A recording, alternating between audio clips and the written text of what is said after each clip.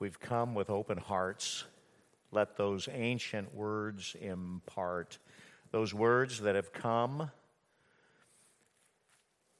miraculously down to us. Can you imagine Peter, if you would turn to the first chapter, used by the Spirit of God to pen 2 letters that we get to read, letters for his people that will help us walk this journey of life. What a blessing to hold those in our hand. And it is with great joy that we study together. And I want to look at just the first phrase of this letter. And today I would like to give you kind of a background and a theme for the entire letter and share with you 4 thoughts that I trust will be an encouragement to you. Have any of you ever suffered for doing what is right or living in a godly way? Have any of you suffered because of it? Have any of you been reviled or threatened because you're a believer and you've done what's right? Have any of you ever worked for an employer who had disdain for you because you were a believer? Have any of you ever been in a marriage where your spouse was unbelieving and had no sympathy for you in your faith and persecuted you because of it? Have you experienced any of that? Have you ever experienced suffering from the state?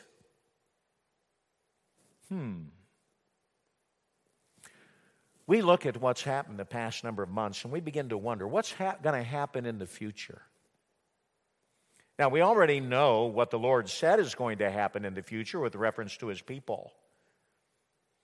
There is going to be great tribulation for the people of God.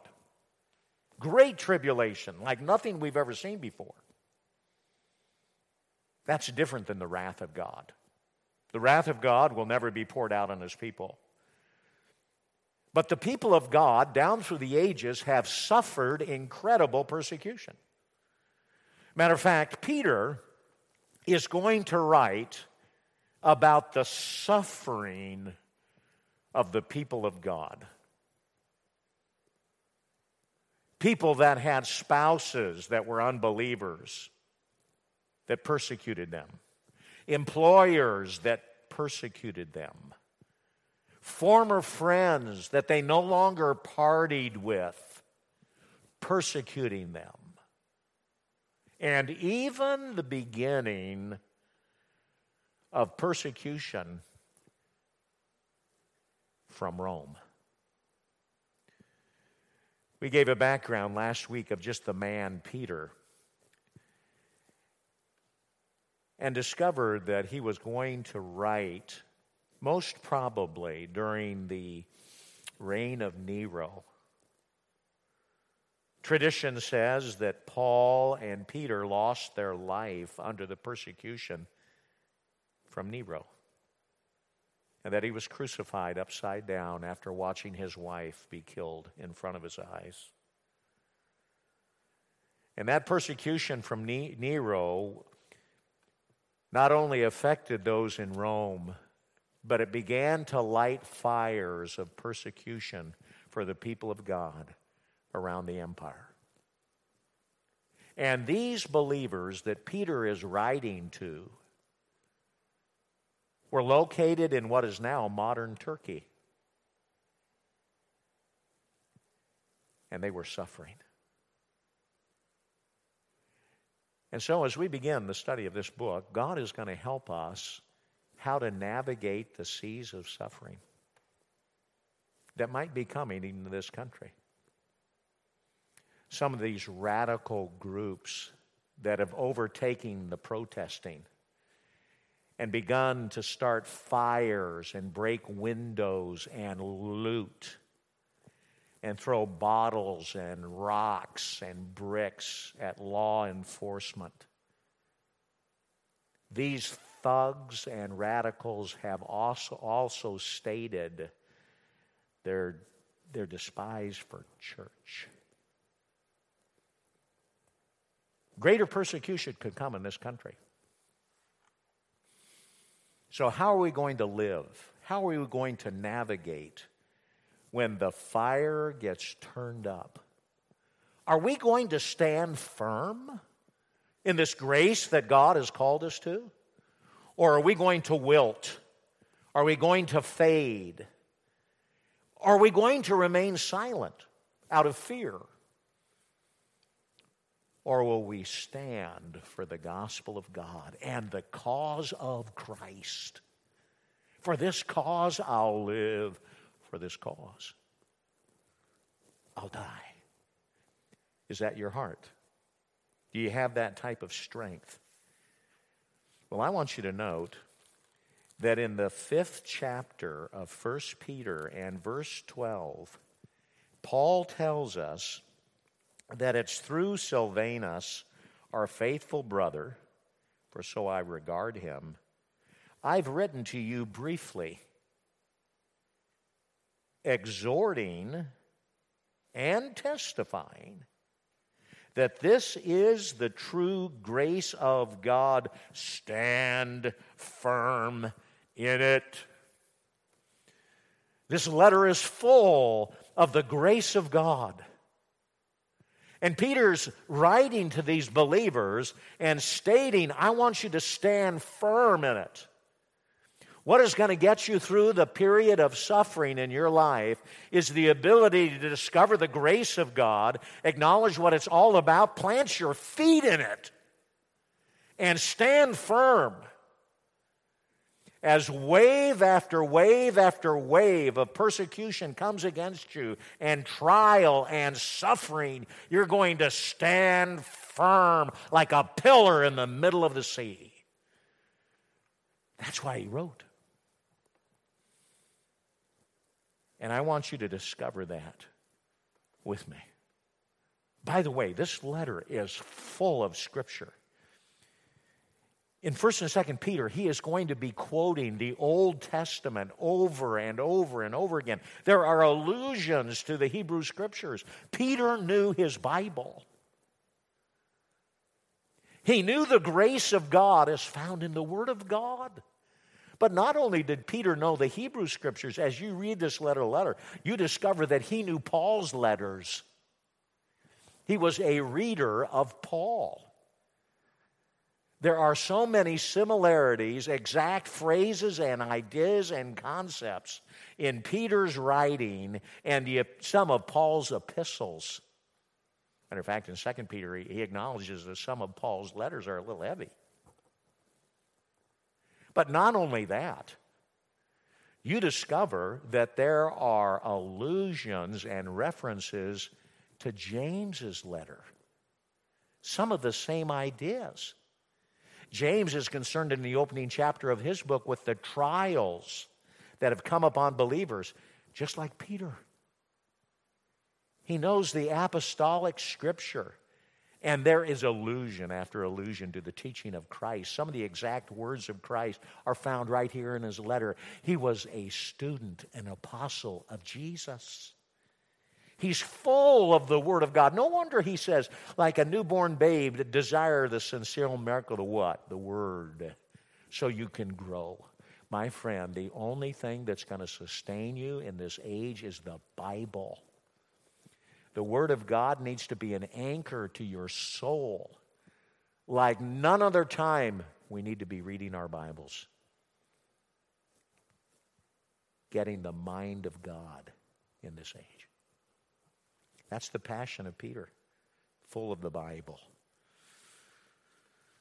Predominant in this letter, and I don't know if any of you took the time this week to read it. I want to continue to encourage you in the weeks ahead. Just read 1 Peter every day of the week. Read it every day of the week until you get sick and tired of reading Peter every day of the week. And then pick another book and read that book several days over and over and over again. And as you do that, you're going to start to see the letter of Peter fall apart in your laps. You're going to discover that there's a tremendous emphasis in Peter's letter to love, faith, and hope. Doesn't Paul say now abides love, faith, and hope? Didn't Paul write about that too? And the greatest of these is what? Love. And so there's going to be a real push for Peter to love God and then love your neighbor. It's what the book is all about. So may I suggest to you that this little letter that was circulating to first century Christians that were scattered over what is now northern Turkey was most probably delivered by Silvanus, Silas. He's the one carrying it so that all the churches would get it.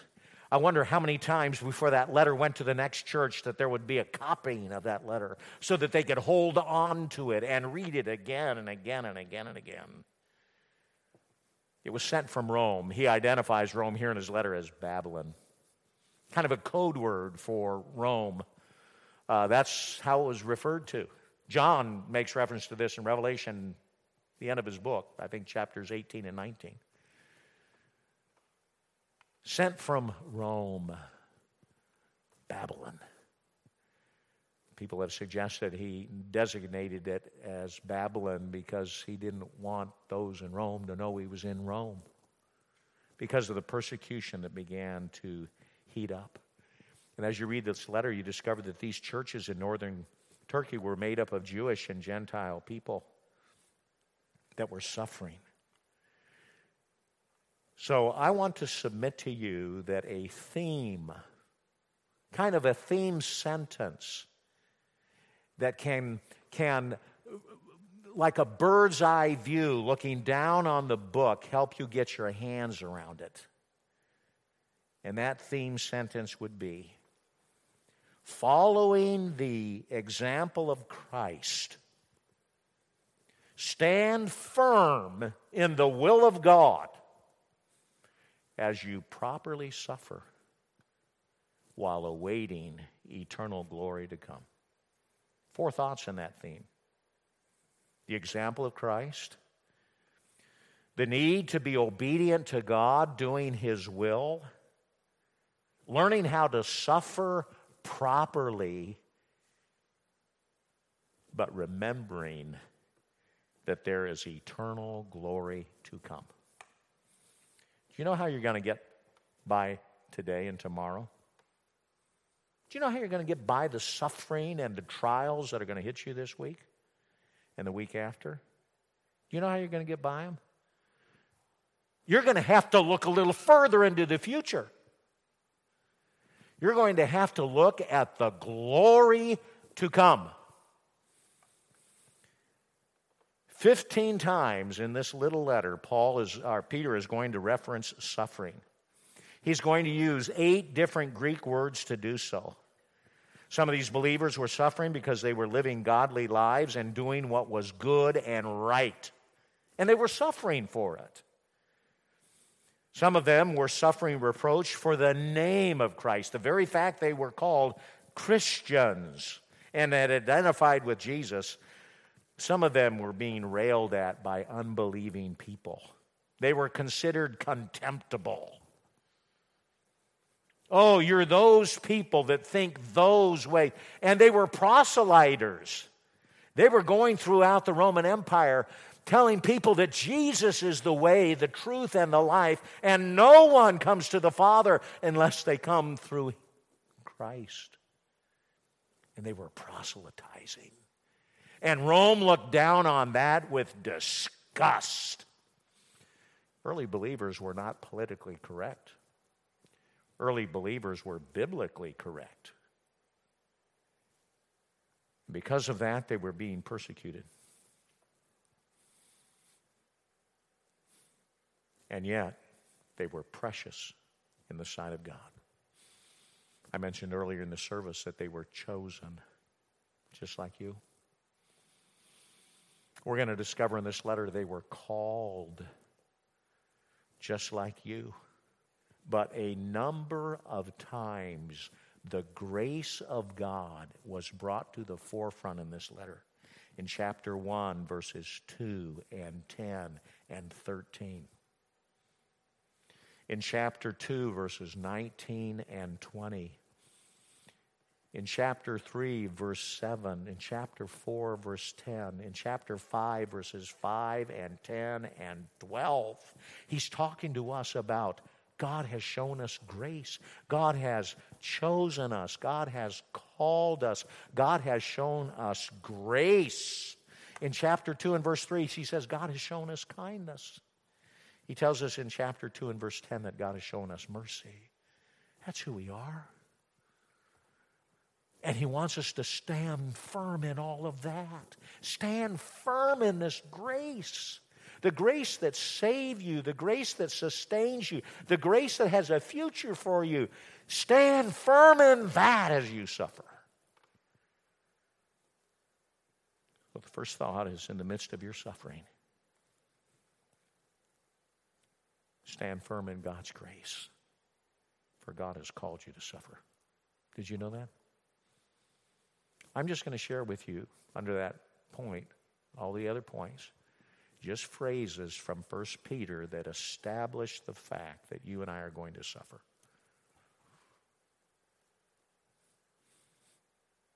Chapter 1 and verse 6.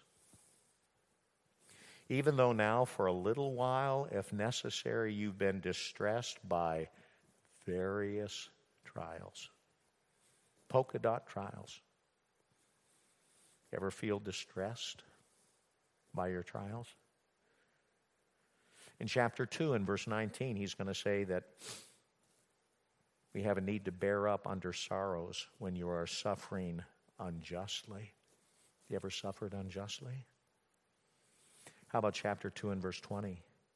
When you do right and suffer for it, you patiently endure it. This finds favor with God. Do right, even if it involves suffering. I believe with all of my heart that the Word of God teaches that abortion is murder.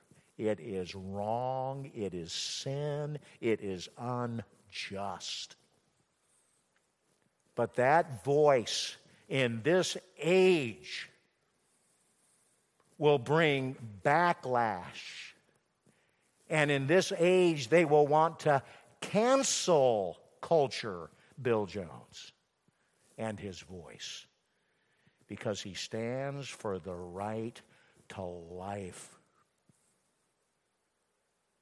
All black lives matter to me.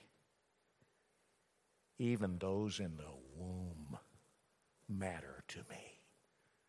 That is not politically correct. Will there be suffering for doing what is right and standing for what is right? And the answer to that question is yes. It is coming. How about chapter 3 and verse 14? When you suffer for the sake of righteousness. Chapter 3 and verse 17. When you suffer for doing what is right.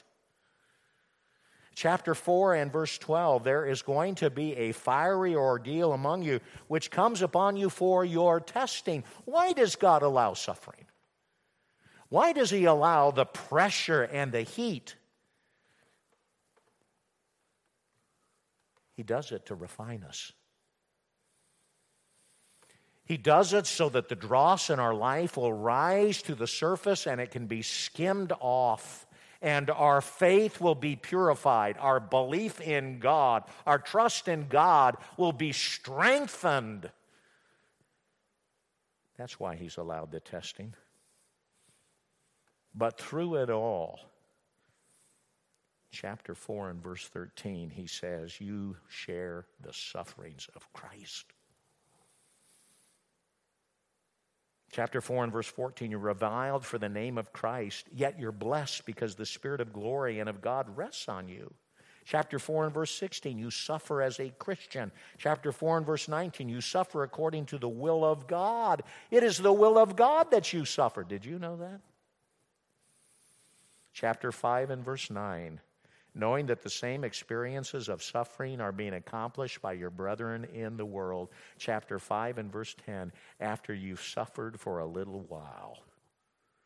So the first thought, my friends, is that you and I are going to suffer. We will not get a pass.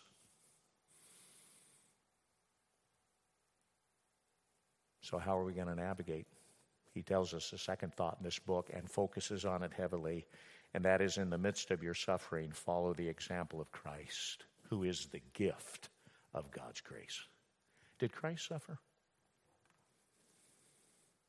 Chapter 2 and verse 21, since Christ also suffered for you, leaving you an example for you to follow in his steps. We're going to get through suffering because we realize that Christ suffered for us. And we're going to follow his example. What did his suffering look like? In chapter 1 and verse 2, we are been sprinkled with his blood. His suffering involved the shedding of his blood, the giving of his life.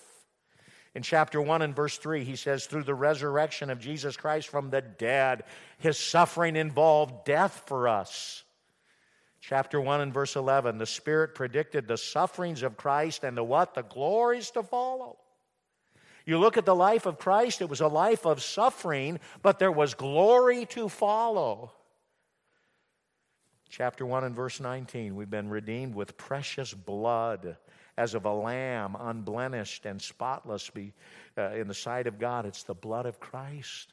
That's a focus on his suffering, a focus on his death. In chapter 1 and verse 20, he said it was for the sake of you. He suffered for you. And yet in verse 21 of that same chapter, the Bible says God raised him from the dead and gave him glory. Glory followed the suffering of Christ. Chapter 2 and verse 4, he was rejected by man. Have you ever been rejected because you were a believer? He was rejected by men, but choice and precious in the sight of God. I began today by telling you that you are precious in the sight of God, the Father and God the Son and God the Holy Spirit. You're precious. Chapter 2 and verse 7, he was the stone which the builders rejected. He was the stone of stumbling, the rock of offense. Chapter 2 and verse 21, since Christ also suffered for you. Verse 23, while being reviled, he was reviled, and while suffering. Chapter 2 and verse 24, he himself bore our sins on his body on the cross. That was great suffering. Chapter 2 and verse 24, through his what? His stripes we are healed. Chapter 3 and verse 18, for Christ also died for sins once for all, the just for the unjust, so that he might bring us to God. He was just, and yet he died for the unjust. What suffering is that? Chapter 3 and verse 18, he was put to death in the flesh. Chapter 4 and verse 1, since Christ has suffered in the flesh, he who has suffered in the flesh has ceased from sin. Chapter 4 and verse 13, you share the sufferings of Christ. Chapter 5 and verse 1, the sufferings of Christ. And so this letter states you and I are going to suffer. And then this letter turns to the suffering of Christ and says, look at his example. That's what's going to get you through the sea of suffering. But then there's a third thought. In the midst of this life, with all of its suffering and the backdrop of Christ's suffering, he's going to invite us in this letter that we are to grow in obedience to the Lord. That's what he wants from our lives. Matter of fact, I want you to look at chapter 1 and verse 2. And we'll look at it in greater detail as we get into the text itself.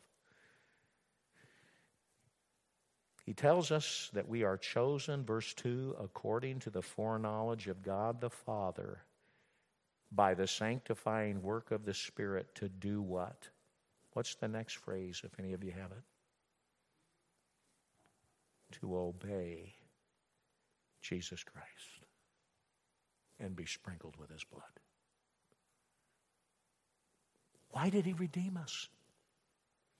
Why did the Father elect us and call us? Why did Christ come and shed His blood? To take unrighteous people, give them a righteous standing, and change their hearts so now they'll start to obey. God is calling us to obedience. God is calling us to do His will. We were chosen, chapter 1 and verse 2, to obey Jesus Christ. In chapter 1 and verse 14, he says, as obedient children, do not be conformed to the former lust which were yours in your ignorance. God is calling us from those past life lusts into a new life of obedience. And He's saying to us in chapter 1 and verse 15 that we're to be holy like the one who called you is holy. He's going to tell us in chapter 1 and verse 17 that we're to conduct ourselves in fear during the time of our stay on earth. Chapter 1 and verse 22, he says, since you have in obedience to the truth purified your souls. He's going to tell us in chapter 2 and verse 2, grow in respect to your salvation. Chapter 2 and verse 5, offer up spiritual sacrifices that are acceptable to God through Jesus Christ. He's going to tell us in verse 9 that we're to proclaim the excellencies of Him who has called you. He's going to tell us in verse 11 to abstain from the fleshly lusts that do what? They war against your soul. You see, God is calling us in the midst of our suffering to do His will and live righteously and obediently so that we can declare the glory of God. You know what the United States needs right now? It's a clarion voice that comes from believers who have stood firm in the grace of God and starting to thunder the excellencies of our Creator and calling the nation back to God and back to righteousness and back to holiness.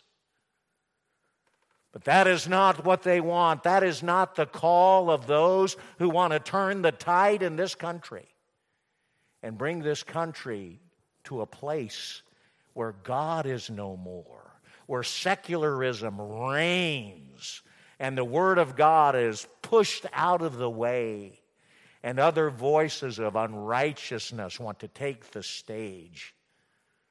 It's coming. And the push for lawlessness has just begun. Do you realize that the Antichrist in the Bible is called the man of sin, the man of what? Lawlessness. There is no mistake that there is an attack on the law and on those who would be enforcers of the law in this country. Because the spirit of Antichrist is among us. And in the midst of that, God is asking His believers to proclaim His excellency. Chapter 2 and verse 11, to abstain from fleshly lust. To realize in chapter 2 and verse 15 that we're to do the will of God. In verse 16, that we are bondslaves of God. Chapter 2 and verse 24, that we might die to our sinning and live to righteousness. So that chapter 3 and verse 16, they'll see our good behavior in Christ. And He's going to call us in chapter 4 to live the rest of our time in this flesh, however long it is, whether it's a minute or an hour or a day or a week or a month or it's years or decades to come. He is begging us to live in this flesh right now, no longer for the lusts of men, but for the will of God. He says, you spent all the time already in your life. He says, you've done enough of that lust living. It should be in your past. But what's in your future in the midst of this is doing the will of God. And speaking of the excellencies of your Creator, that is the voice that this age needs to hear. Clarion call of the gospel of God. So yes, you're going to suffer. And it's going to be there's going to be a variety because you're identified with Christ and righteousness. But in the midst of that, realize that Christ suffered. He did it that He might bring you to God. And then in the midst of all of this, give your life to doing the will of God and let go of the lust of the past. And then there's a final thought that you'll find over and over and over. You could have found all four of these emphases just like I did, just by reading the letter over and over and over and over and over and over again. And grouping these verses, he says so much about suffering. He says so much about the suffering of Christ.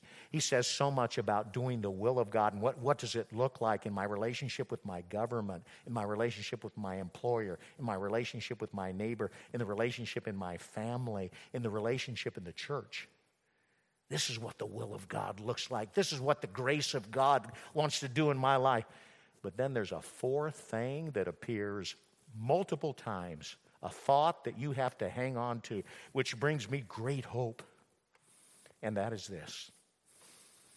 In the midst of your suffering, look to the grace that's going to be brought you at the return of Christ.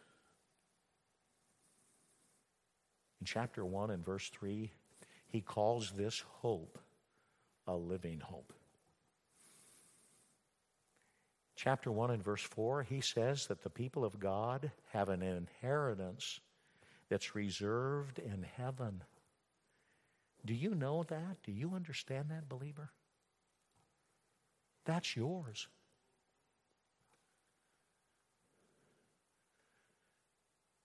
Navigate COVID with everything that is coming and has come and will come. Navigate through it all, knowing that we know the last chapter.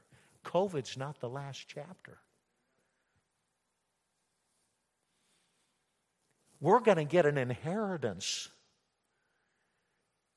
It's already reserved for us. It is ours. Greater than any inheritance I could get from a father or a mother or a grandmother or a grandfather or a brother or a sister. It's eternal. It's unfading. It's there for me. Kind of makes your little trials like you're going through right now seem so little, right? Talks in chapter 1 and verse 5 of this salvation that's ready to be revealed in the last time. He talks about in verse 7 that we might be found to result in praise and glory and honor at the revelation of Jesus Christ. In verse 9, he calls it the salvation of our souls. He says in verse 10, the grace that will come to you. Listen, I've experienced the grace of God. God saved me by grace. God is sustaining me by grace. But God has a future for me because of His grace. God has an eternity for Bill Jones because of His grace. It's going to come to me. And verse 13 of chapter 1 says, I'm to fix my hope completely on the grace that will be brought to you at the revelation of Jesus Christ. There's only one leader who's going to sort it all out, and it's Jesus. It won't be a new ruler in the world. Won't be an antichrist. Won't be a new president in this country. It won't be a new president in some other country that's going to satisfy all the needs of humanity and sort it all out. It's going to continue to be a mess till Jesus comes. But when He comes, He's going to straighten it all out. And this is what you're to fix your mind on. And this is what you're supposed to fix your hope on. It's the return of Jesus the Christ. Chapter 3 and verse 9, he says, you were called for the very purpose, get this, that you might inherit a blessing. You were called to inherit a blessing. Oh, He's coming, chapter 4 and verse 13. It's going to be the revelation of His glory. Chapter 5 and verse 1, the glory that's to be revealed. Chapter 5 and verse 4, when the chief shepherd appears, you'll receive the unfading crown of glory. And chapter 5 and verse 6, just like Jesus suffered and God exalted Him, it says in chapter 5 and verse 6 that He may exalt you at the proper time. Do you know that that's coming for the believer? You can live humbly right now in a suffering obedience for the glory of God, because someday God's going to exalt you. But none of those verses can compare to this last one. For chapter 5 and verse 10 says that our God has called us to His eternal glory in Christ. You know where we're headed? To a glorified state. We are going to experience forever the rainbow display of all of His attributes. His eternal glory is where we're headed. Father, the glory that I had with you before the world ever was, Father, I'm giving it to my people. Will they please share in that glory, Lord? And the answer of God is yes. That's the end game. That's where we're headed. That's what's ours at the return of Christ. So don't look around at the age around you with all of the confusion and let your heart sink. And don't waffle in the midst of suffering. Stand firm in this grace. Because Christ suffered and had glory. You'll suffer, but you'll have glory too. Fix your mind on that. And God help us in the weeks ahead to know how to live practically in the midst of our suffering for His glory. Our future in Christ is not in jeopardy.